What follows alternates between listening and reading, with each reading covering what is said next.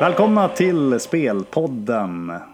Denna väldigt laddade Spelpodden denna gång. Känns lite extra laddad faktiskt. Det är i alla fall 29 maj nu. Fredag 29 maj. Klockan är cirkus 10.30. Jag, Daniel Domey, Kalle Törnqvist och Andreas Henriksson från Travtjänsten finns med oss. Jag säger ju att den är extra laddad för att det är en väldigt häftig helg. Elitloppshelgen då, utan tvekan för alla travälskare. Även om den elektriska publikfesten uteblir i år så är det ju en väldigt stor händelse. Vi kommer komma till travet senare. Fotbollen först då, och senaste avsnittets spel kan vi väl också då bränna av. Det var en blandad kompott, minst sagt.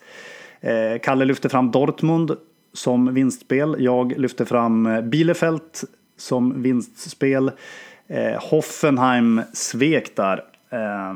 Och sen då travet var väl också blandat. Smedvikens Cruiser, kanske det bästa spelet som satt. Hedden mot Valley Brodde, 2,85. Och även då BG Pastor Jonte i trippelheaden till fint odds 2,70. Totalt sett så, ja, det kanske blev even Steven, något sånt. Vad tror du, Kalle? Ja, i trakterna. I trakterna, precis. Dubbeln tyvärr missade igen. Jag får ta nya tag helt enkelt.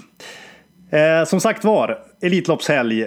Andreas är mer laddad än någonsin, törs jag påstå. Och kommer att vara på plats på Solvalla med en fin pressakkreditering.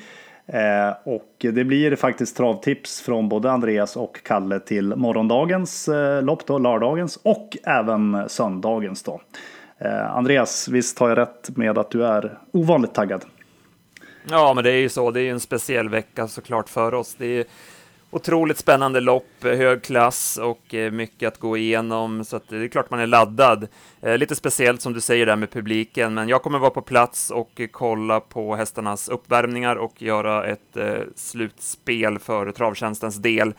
Så jag kommer få se hästarna i alla fall live. Sen blir det inte samma publikfest som tidigare, tyvärr. Men vi får göra det bästa av situationen.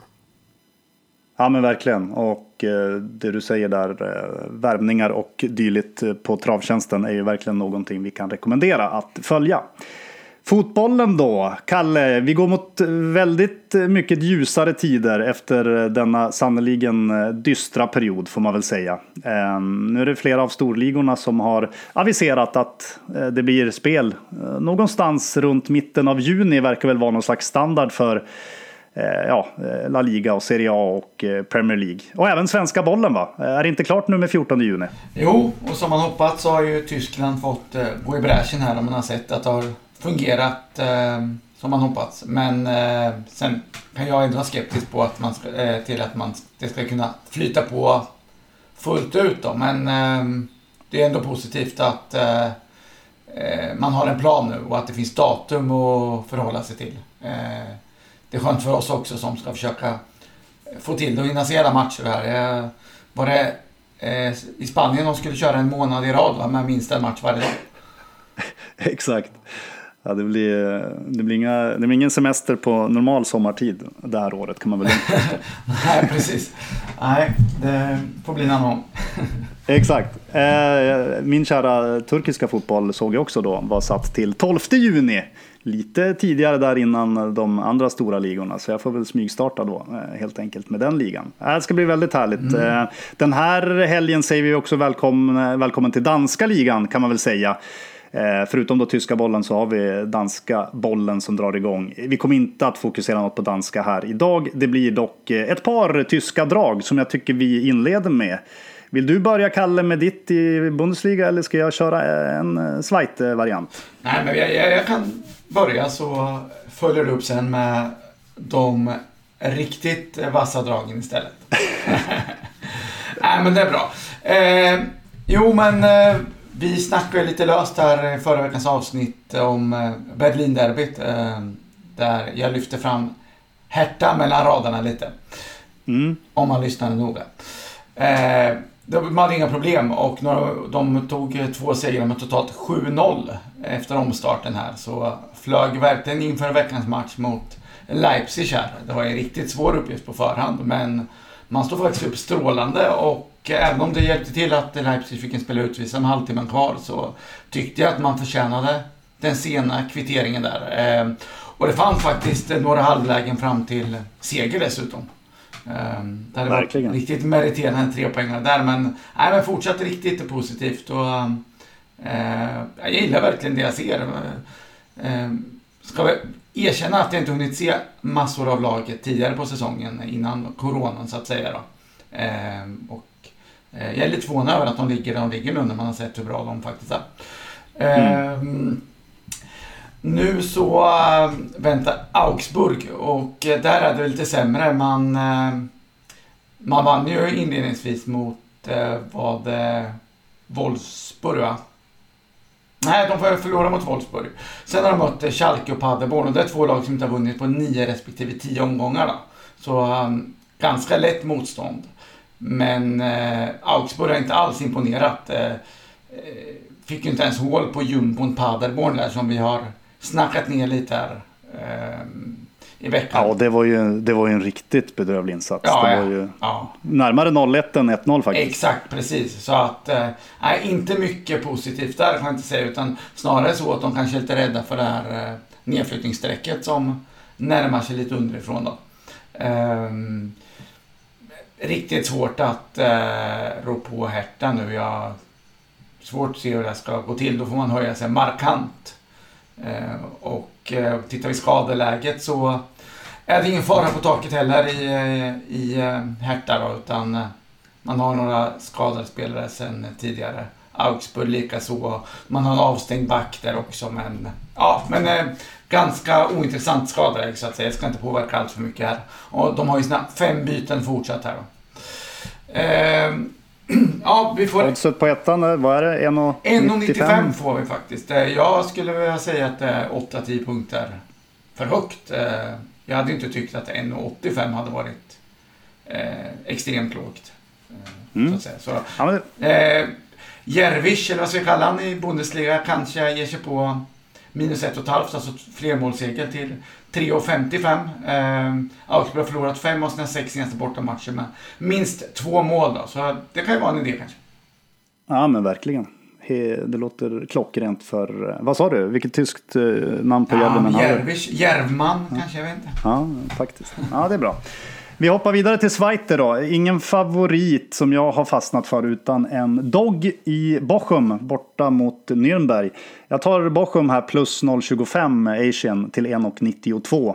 Det här är ju en viktig match i bottenregionen där Bochum har seglat förbi Nürnberg. Man har tagit 7 av 9 möjliga poäng.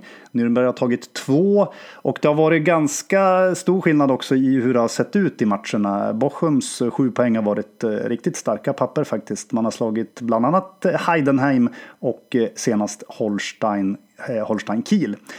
Man har näst bästa målskytten Blom fortsatt skadad, ska sägas. Men han har inte saknat så mycket faktiskt ute på planen. Man har ju Ganvola där som är ännu vassare. De är 13 gjorda mål, och Ganvola gjorde 1 av målen senast. Så det bekymrar inte så mycket trots allt. Ganska stor krysschans i den här matchen i och med tabelläget. Och jag tycker det ska vara väldigt knapp hemmafavorit. I nuläget är det ju relativt klar sådan. Därför blir det ett värde, tycker jag, på plus 0,25 här. Är man lite fegare kan man ju ta plus 1,5 då till strax under 1,70, men jag väljer detta alternativ. Rätt så öppen match på förhand tycker jag faktiskt, och borde vara jämnare odds. Jag hade tänkt ta Heidenheim här också faktiskt hemma mot RC Aue, men man har sin bästa målskytt avstängd faktiskt, och det gör att jag blir lite tveksam, så jag håller mig lugn där faktiskt. Du hejdar det lite, kan man säga. Då kör vi trav. Det ska få bli lite mer trav tycker jag i det här avsnittet kontra fotbollen, med tanke på vad som stundar. Så vi släpper lös gnägg-symfonin och rullar igång och välkomnar Andreas in i spelet.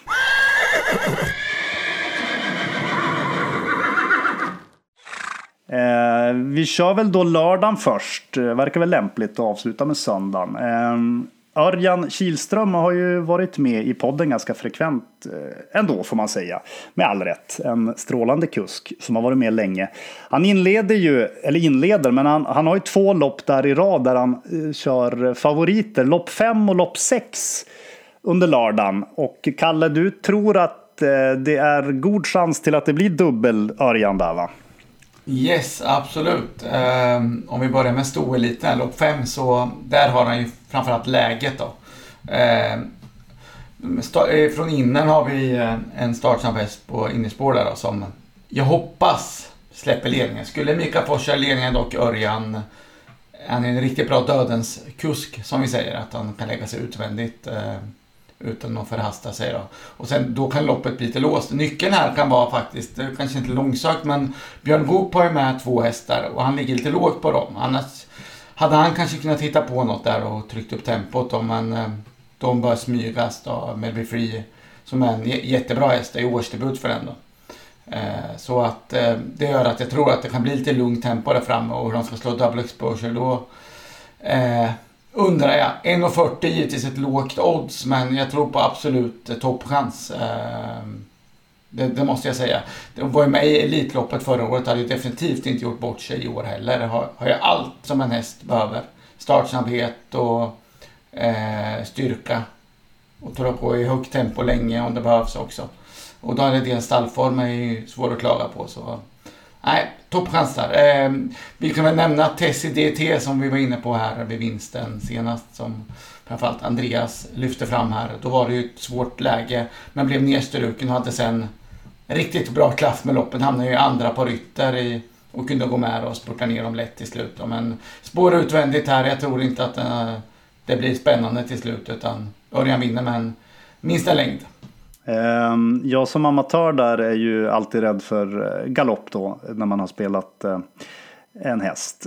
Galopprisken för en sån här häst, med tanke på att vi är nere på så pass låga nivåer då, oddsmässigt, finns det någon risk? Ja, det gör det väl alltid, men är det någon överhängande risk? Vi hade ju kunnat prata om publiken, att det skulle kunna vara en faktor, men nu finns ju inte det. Det är ju Andreas då, om han kan få till någon störningsmoment där då. Men han får hålla sig i skinnet. Men ytterst få galopper. Jag tror jag en galopp i karriären på just double exposure här. Och det finns ju de som vi kommer kanske till någon sån längre fram här. Men just den här hästen ser jag inte alls. Det är nog sen som procent så är det väl 2% galopprisk. Ja, okej. Ja, men då är det lugnt. Sen då loppet efter, lopp 6, så ja, den gillar ju jag verkligen också, den här Don Fanucci set då, som du plockar till lite högre odds på den i alla fall. Det är kanske spåret där som bökar till det lite. Ja, jag ska ärligt säga att jag inte tycker att liksom oddset skulle vara så mycket lägre heller från det läget. Jag menar att det är ändå några hästar som är lite osynade, med en segelmaskin där, Fälten Limelight från innan där, och sen ytterligare ett par som vi inte riktigt vet vad de kan, så att man ska nog inte ner lägre i alla fall, men det är alltså klass 2 vi snackar om, och det är en häst som går 11 tider på medeldistans här och varit ute mot de tuffaste i kullen här, och verkligen imponerat. Var ju med i Kungapokals-finalen senast och spurtade urstarkt då till eller spurtade urstarkt nu då. Höll urstarkt till andra priset där bakom Ethos Kronos. Jag ser inget riktigt seriöst motbud ärligt talat, och men det är klart, spår 8 då, att det kan ju bli, på något sätt måste han ju bli spår på vägen. Tar inte Örjan första, måste han ta andra eller tredje sväng. Någon gång måste han ju ta tredje spåret, men då går det fort. Han kan ju gå 0,8 ett 500 meter utan problem den här hästen, så nej, det är bara fråga om när Örjan ska sätta in attacken, tror jag. Andreas, välkommen in i spelet som sagt. Hoppas du inte har somnat här i inledningen. Innan du ska få ta lite om lopp 7 här, är du med på noterna här på den här Örjan-dubben, lopp 5, lopp 6, eller har du någonting att invända på? Nej, det är klart att det är 2 bra chanser, absolut. Double Exposure är ju en häst som jag gillar jättemycket. som spelare ska man vara lite försiktig med det där och få känslor för hästar. Man ska vara objektiv där, men den här har jag verkligen fastnat för redan från början och hon har ju också varit väldigt framgångsrik. Och Don Fanucci Zet är också en sån där häst som vilka kliv han har tagit här nu sista tiden och imponerat enormt. Så det är klart att det är 2 bra chanser. Var det den Don Fanucci Zet i något lopp, nu kan det ju vara så att mitt minne sviker här, som hade något strul med vagn och ändå gjorde ett riktigt bra jobb? Tappade en sko. Eller tappade sko kanske det var. Ja. Just det. Exakt, i försöket där i Kungapokalen så gjorde han det loppet ändå. Och det såg vi sen i finalen vad han kunde. Så det. Men jag har gått till lopp 7 alltså. Och provar en trippelhead. Jag tycker de spelen har ju gått bra här i podden. Och verkligen. Vi fortsätter på inslagen väg. Vi kollar lite längre ner i spellistan här och lite mindre betrodda hästar. Och den jag har fastnat för är Han Herod som har spår 9. Jättefin häst som har sett bra ut här i årets starter. Satt ju fast med sparade krafter näst senast på Åby, gjorde ett starkt lopp på Örebro bakom Very Kronos. Senast på Charlottenlund så trivdes han inte riktigt med bankroppen, det är ju snäva kurvor där och han fick inte travet att flyta riktigt. Jag tar inte så hårt på det. Intressant smygläge här, spår 9. Han har startsnabba ryggar där och kommer hamna bra till. Står ju i en trippelhead här mot Pastor Power och Commit Boom Bay. Pastor Power tycker jag har helt fel förutsättningar. Han ska ju smyga längs sargen och har svårt att räcka till i den här klassen. Commit Boom Bay har gjort 2 starter i ny regi, varit bra, men det har varit i enklare sällskap i Danmark. Ett sto som möter hingstar och har spår 8 bakom bilen. Jag tror att hon får väldigt svårt. Så att jag är lite inne på att Han Herod kan få sig 3:e invändigt eller liknande. Och då kan han ju smyga med och tjäna en slant. Och då sitter ju vårt spel här. Så att vi får 2,30 på den trippelheaden. Det tycker jag är bra. Bra. Det ska sägas där när vi spelar de här trippelhead och vanliga headar. Det krävs att hästen placerar sig, va? Visst är det så, för att spelet ska stå? Kalle, har du koll på det? Ja absolut. Det är väl får pengar, så det kan ju vara både plats 5, 6 och 7 som krävs då. Oftast topp 6 är väl det vanligaste. Just det. I det här fallet är det väl så.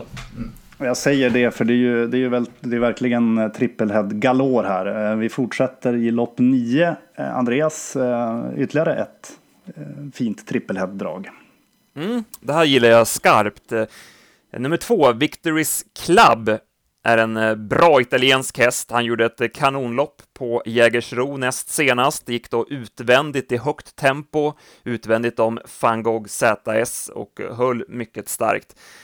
Gjorde debut i ny regi senast. Det blev lite struligt där. Han kom sent till den regin och hade varit en sväng hos veterinären emellan och det blev inga bra förberedelser och han galopperade som slagen till slut. Jag stryker ett streck över det loppet. Nu har han haft en månad till på sig att tränas inför det här och det låter väldigt bra från stall Colgini. Han har gått ett 14-jobb full väg, vilket är ett tufft träningsjobb. Och han kommer väl förberedd. Perfekt spår här, spår 2 bakom bilen. Kommer få ett fint lopp i den främre träffen. Ställs mot Global Venture nummer 9 och 11 King of Everything. Som ju har då sämre spår. De kommer sitta en bit bak. Global Venture var ute i ett enklare lopp senast på Åby. Det blev överpace och det sa inte så mycket den spurten. Det är tuffare emot nu och han har visat att han har lite svårt att räcka mot de allra bästa i klassen. King of Everything, den hästen är ju väldigt kapabel men har ju varit lite sämre på slutet och inte fått till det. Och jag har pratat med Claes Svensson där och han ligger lite lågt den här gången. Kommer köra för en mindre slant från det där läget så att han kommer nog sätta sig förmodligen invändigt långt bak och då blir det ju tufft att komma in i matchen. Så jag tyckte Victory's Club kommer att ha en bra position i det här loppet och med tanke på de här starka träningsrapporterna och vad han visade på Jägersro näst senast så tycker jag att han ska ha bra chans att lösa den här trippelheaden och vi får oddset 2,60 det tycker jag är klart bra. Det låter ju onekligen som en klar sänkningsrisk på den där när man har ditt snack. Bra, Kalle in i bilden igen, trippelhead var det ja. Och är det lördagens godbit så att säga, loppmässigt Harpers Hanover, lopp 11 här. Men i listan på Unibet så får man väl leta helt enkelt efter Harpers Hanover för att hitta till det här spelet. Är det godbiten under lördagen eller? Det finns alltid många godbitar den helgen, men det är verkligen ett lopp som de tog bort den här Sweden Cup som vi brukar kalla det då, till i år. Det är en del som saknar det, men jag skulle sakna Harpers mer om det loppet försvann, kan jag säga. Alltid spekulativt. Hästarna startar ju på olika volter som vi varit inne på tidigare, och det krävs alltid hög poäng för att komma med i loppet alltså, så att samt något utländskt inslag med lite färre i år då, men riktigt bra hästar. Kanske inte den tuffaste upplagan som körts, till exempel de här hästarna jag ska prata om med trippelheaden då, skulle normalt sett inte komma med, skulle jag väl nästan påstå. Men den jag tror på, Personal Goals, var vi inne på bara så sent som för 3 veckor sedan. Ja, det kan nog stämma. Ja, då spurtade han jättebra för Peter Ingves. Verkligen positivt intryck sista biten. Det var ju lång distans då också. Sen det gick sakta mitt i loppet, så det blev lite ett medeldistanslopp då, så att vi behöver inte se det här som ett test över lång distans. Men jag tycker ändå att han kan hushålla med krafterna i ryggar och så här. Det är viktigt om man ska få med sig en peng i det här loppet. Skulle kunna ta ett 50-60 pris här med en smygresa, och några av de hästarna från tillägg kommer bort. Det tror jag däremot inte om de andra 2 hästarna som han ställs emot här då. Har vi Betting Rebel här, nummer 1 då. Har varit ute ner på kort distans på slutet och är väl lite mer snabb än stark i min bok och ingen riktig tiger. Tränar Micke Brobergs stallform är verkligen inte bra. En andra plats är enda pallplaceringen på de 19 senaste starterna, och Betting Rebel är enda från stallet som överhuvudtaget vunnit lopp från stallet i år på 40 starter. Tror inte den räcker till här. Och så har vi den andra, Chablis Deco nummer 8 då, som har stängt spår i starten och bör hamna en bit invändigt, har ju rygg på Betting Rebel här då, och då tror jag det blir svårt. Har ju en jättefin rad, så jag kan tänka mig att oddsättarna har, jag vet inte om de vill ha spel på den här kanske då, från en fin rad, men jag ser inte heller det här som en riktigt bra stayer här. Då har låg 14-tid som rekord över medeldistans, och det där krävas rejäl rekordsänkning här, och då är det ändå ett varv längre än medeldistans då. Så att jag tror på riktigt bra chans för Personal Goals här, och vi får 2,25. Super. Tack för det, Kalle. Och då har vi ju gått igenom lördagen på ett alldeles ypperligt sätt, tycker jag. Då hoppar vi till söndagen då. Och då innan vi har det uppenbara Elitloppet och vem som förväntas kunna ta hem det, så har vi ju några lopp innan då. Och det är ju fina lopp rakt igenom här under helgen. Både lördag och söndag kan man inte klaga på nivån direkt. I lopp 2 här så... Ja, du släpper iväg ett så kallat vinnare-platsspel, va, Andreas, på en häst som också har varit med i podden tidigare, va? Precis, och då spelade vi emot, men jag blev så imponerad då, så att nu är det att ta den andra sidan. Nummer 2, Sashay My Way, var ju ute i drottningens pokal senast. Vi var lite skeptiska till henne då med tanke på att hon kanske borde ha vunnit försöket, men hon gick barfota runt om sen i finalen, fick en klar extra växel på det. Gjorde ju jobbet ute i tredje spår sista 7-800 och gick runt 10,5 sista 800 och höll farten starkt. Hon var ju mer om hela vägen in i mål. Hon visade ju i fjol riktigt hög kapacitet, och men det verkar som att hon är klart på väg åt rätt håll igen, och nu fick hon ju perfekt utgångsläge här. Det finns vissa frågetecken kring värsta motståndarna. Don't Lose All Money tycker jag borde ha vunnit senast, galopperade gången innan. Där finns det vissa frågetecken. Tonic till exempel har ju lite vingelrisk. Golden Tricks är ju kapabel, men där letar man fortfarande och försöker hitta rätt på henne. Så nej, Sashai Away från ett perfekt utgångsläge. Jag såg också något jobb på Twitter. Stalko Gini la upp något rörligt där och hon såg ju smällfin ut. Så att hon verkar vara i ruggigt slag för dagen. Vi får oddset 5,00 som vinnare och 1,90 på plats. Jag tycker båda de är spelbara. Jag såg faktiskt också det klippet på Twitter. Kalle, lopp 4 då. En ännu större favorit i Hellbent for Am. Ja, men inte tillräckligt stor. 2,20 i vinnarodds. Jag tror han vinner varannat lopp om jag ska värdera då. Jag är ju då tredje starten sen kom till Sverige och till Stefan Tasha Melander här. Vi vet ju Tashans hästar att de behöver ett eller ett par lopp i kroppen innan de är som bäst. Han tränar sällan särskilt tufft och i den snabba farter då, så att nu ska formen vara på topp. Har verkligen sett smällfin ut. Jag har blivit väldigt förtjust i den här. Stod ganska högt i odds där i första starten då. För att vara lite svårbedömd. Men senast så, när alla hade sett det här, så blev han istället stor favorit. Och det var aldrig något snack. Örjan satt bara och åkte till slut. Nu lär det krävas att han går ner en bra bit i tidsmässigt här då, men det borde bli spets som jag läser loppet här och jag ser inga undantagshästar direkt bland de här treåringarna, bland de andra. Sen kommer säkert någon utvecklas och givetvis visa det, men inte för dagen i alla fall. Och det hörs på Örjan att han verkligen gillar den här hästen. Han har ju lite att jämföra, man kan ju lugnt säga. Jag vet inte riktigt, Andreas, har du någon emot där som du tror under året här kommer växa in och bli en av de bästa i kullen? Nej, egentligen inte. Jag har ju trott lite grann på den där Natorp Bo mot Hellbent for Am, men det har ju visat sig vara fel. Han har inte haft någon chans mot honom. Och det ser väldigt bra ut. Jag håller med om det. 2,20 där, det är ett bra spel.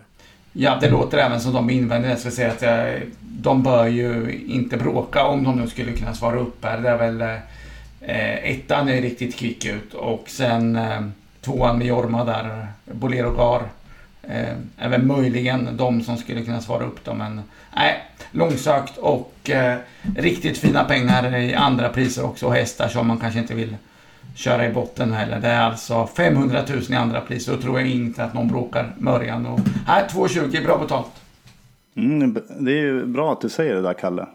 Måste man absolut väga in just andra pris i ett sånt här typ av lopp. Det är ju väldigt fina pengar som du säger. Det ska man absolut ha med i beräkningen när man försöker läsa loppscenario och så vidare. Ja, det är alltså hästar som bara har många av dem tjänat 200 000, till exempel Bolero Gar här då, som kanske är en av de värsta motståndarna som exempel. Så det är ganska mycket att få 500 000 på ett bräda då för hästägarna, kan man lugnt säga. Ja, verkligen. Innan vi tar Elitloppet då, jag som lite så här public Joe här i sällskapet, lopp 3 har ju en häst här, nummer 8, som också då fick ett väldigt svårt startspår, Ecurie D, som jag har blivit väldigt, jag är ju knappast ensam då som sagt, att jag blev imponerad över den hästen. Den ger 2,50 i det här loppet. Är man helt ute och cyklar om man gillar det spelet? Ja, det krävs väl lite tempo, eller att Erik kör fram till dödens.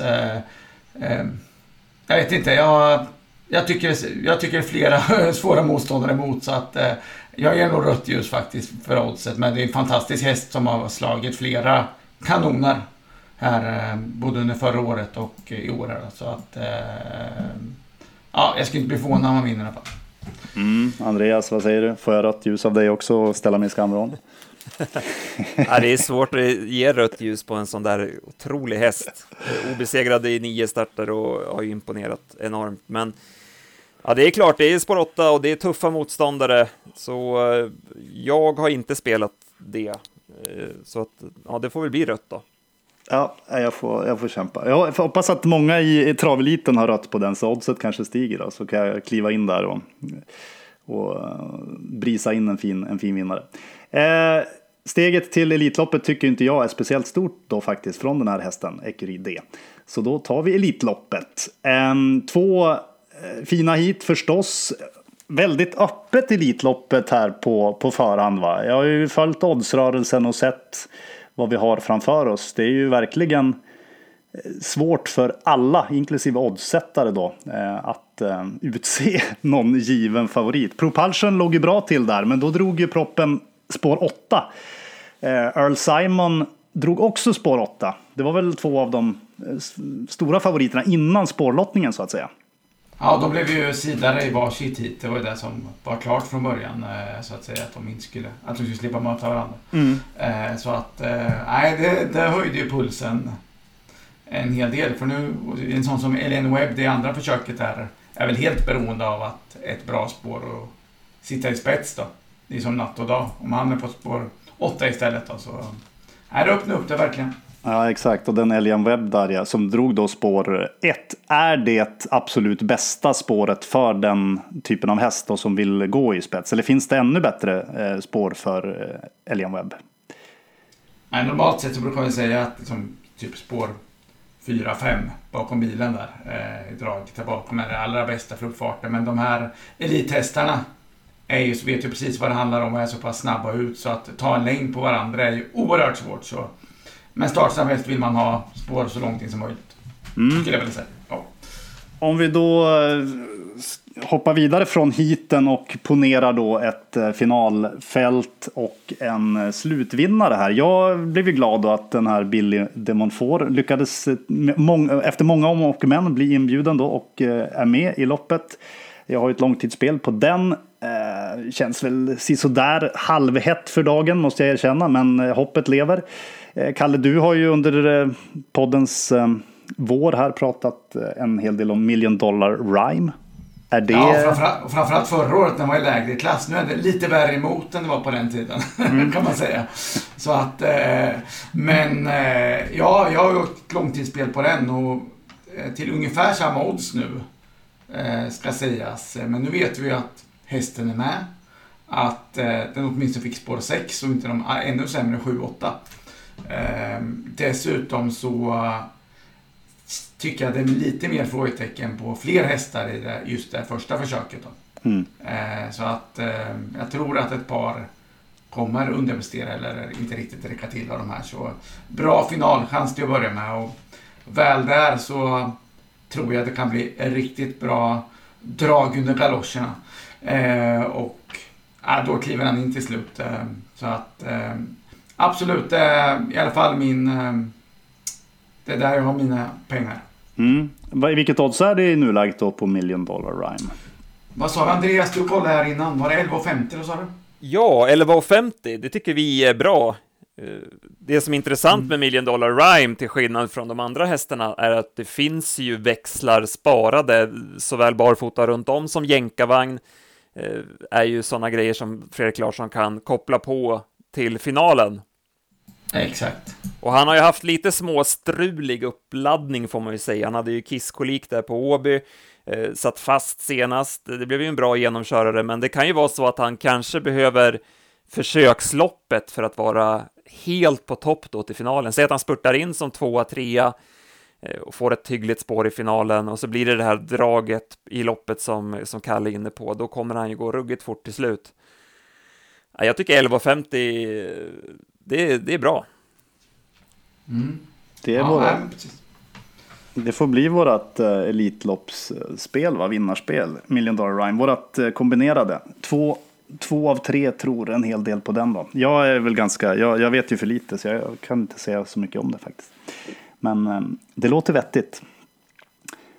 Någon annan häst som du vill lyfta fram, Andreas, då, förutom $1 Million Rhyme? Något sånt där som man kanske inte har läst så mycket om i travmedia under veckan. Finns det någon sån där grej att hålla koll på, tycker du? Ja, det blir väldigt spännande att se Vivid Wise Ass. Han värmde ju tveksamt senast i debuten för Björn Goop. Han hade haft hästen en kort tid då, och han var tung och han galopperade i värmningen, fick det inte att stämma. Nu har ju Björn fått någon vecka på sig och träna till. Han har fått det där loppet till kroppen. Han visade enorma fartresurser. Jag satt och klockade honom här i veckan, och jag hade 5 och 7 i 500 meter mellan 7 och 200 kvar. Jag hade 0,7 sista 700. Sen kan han inte hålla ihop det hela vägen och han galopperar till slut när Björn tar tussarna. Normalt sett ska man ju liksom dra öronen åt sig kanske på ett sånt intryck, men det går ju vända på det också och tänka att han går framåt mycket med det där loppet. Och Björn Goop, det är 1609 meter, alltså han har lite extra långt anlopp från start. Vi har sett Björn spetsa med långsammare hästar än Vivid Vaisas. Ponera att han håller upp ledningen i sitt försök och vinner det, och då får ett bra spår i finalen. Ja, men det kan mycket väl så att han blir giftig. Ja, precis. Och det kan ju vara så att det är redan i uppvärmningen och provstarten här att vi ser att det är en helt annan... Ja, det är en värmning jag kommer att studera noga inför loppet. Värmer han bra, då kan det nog vara läge att lägga en slant där. Intressant i andra försök vill säga också, det är ju mest 7-9-åringar där, men juniorerna i sammanhanget, Taekwondo och Attraversiamo, ser jag fram mycket mot kejsaren då, Propulsion här. Ett par 8, så att om någon av dem kan vara med och hota om segern, inte omöjligt, det är 2 fantastiska hästar. Ja, som ni hör, väldigt, väldigt klurigt att hitta vinnaren, men som sagt var, Million Dollar Rhyme får bli vårt kombinerade och vinnarspel till 11,50, och slutligen har vi ju Domeis dubbel som har haft det kämpigt. Hoppas att man kan få in här nu innan maj månad stämmer. Jag väljer Don Fanucci Set vinnare, 1,70 då. Lopp 6 under lördagen. Och kombinera den med den här trippelheaden som Andreas tryckte extra mycket på. Victory's Club före King of Everything och Global Venture. 2,60 låter ju helt enkelt för bra för att låta ligga orörd även då i min dubbel. Det blir 1,70 gånger 2,60, alltså 4,42. Det får väl sätta punkt för det här avsnittet. Och så önskar vi alla en riktigt trevlig trav och Bundesliga och Zweite Bundesliga-helg. Och så tänker vi på alla morsor på söndag på mors dag, tycker jag. Glöm så ses vi i juni. Glöm inte det. Ses i juni. Ha det bra. Tack.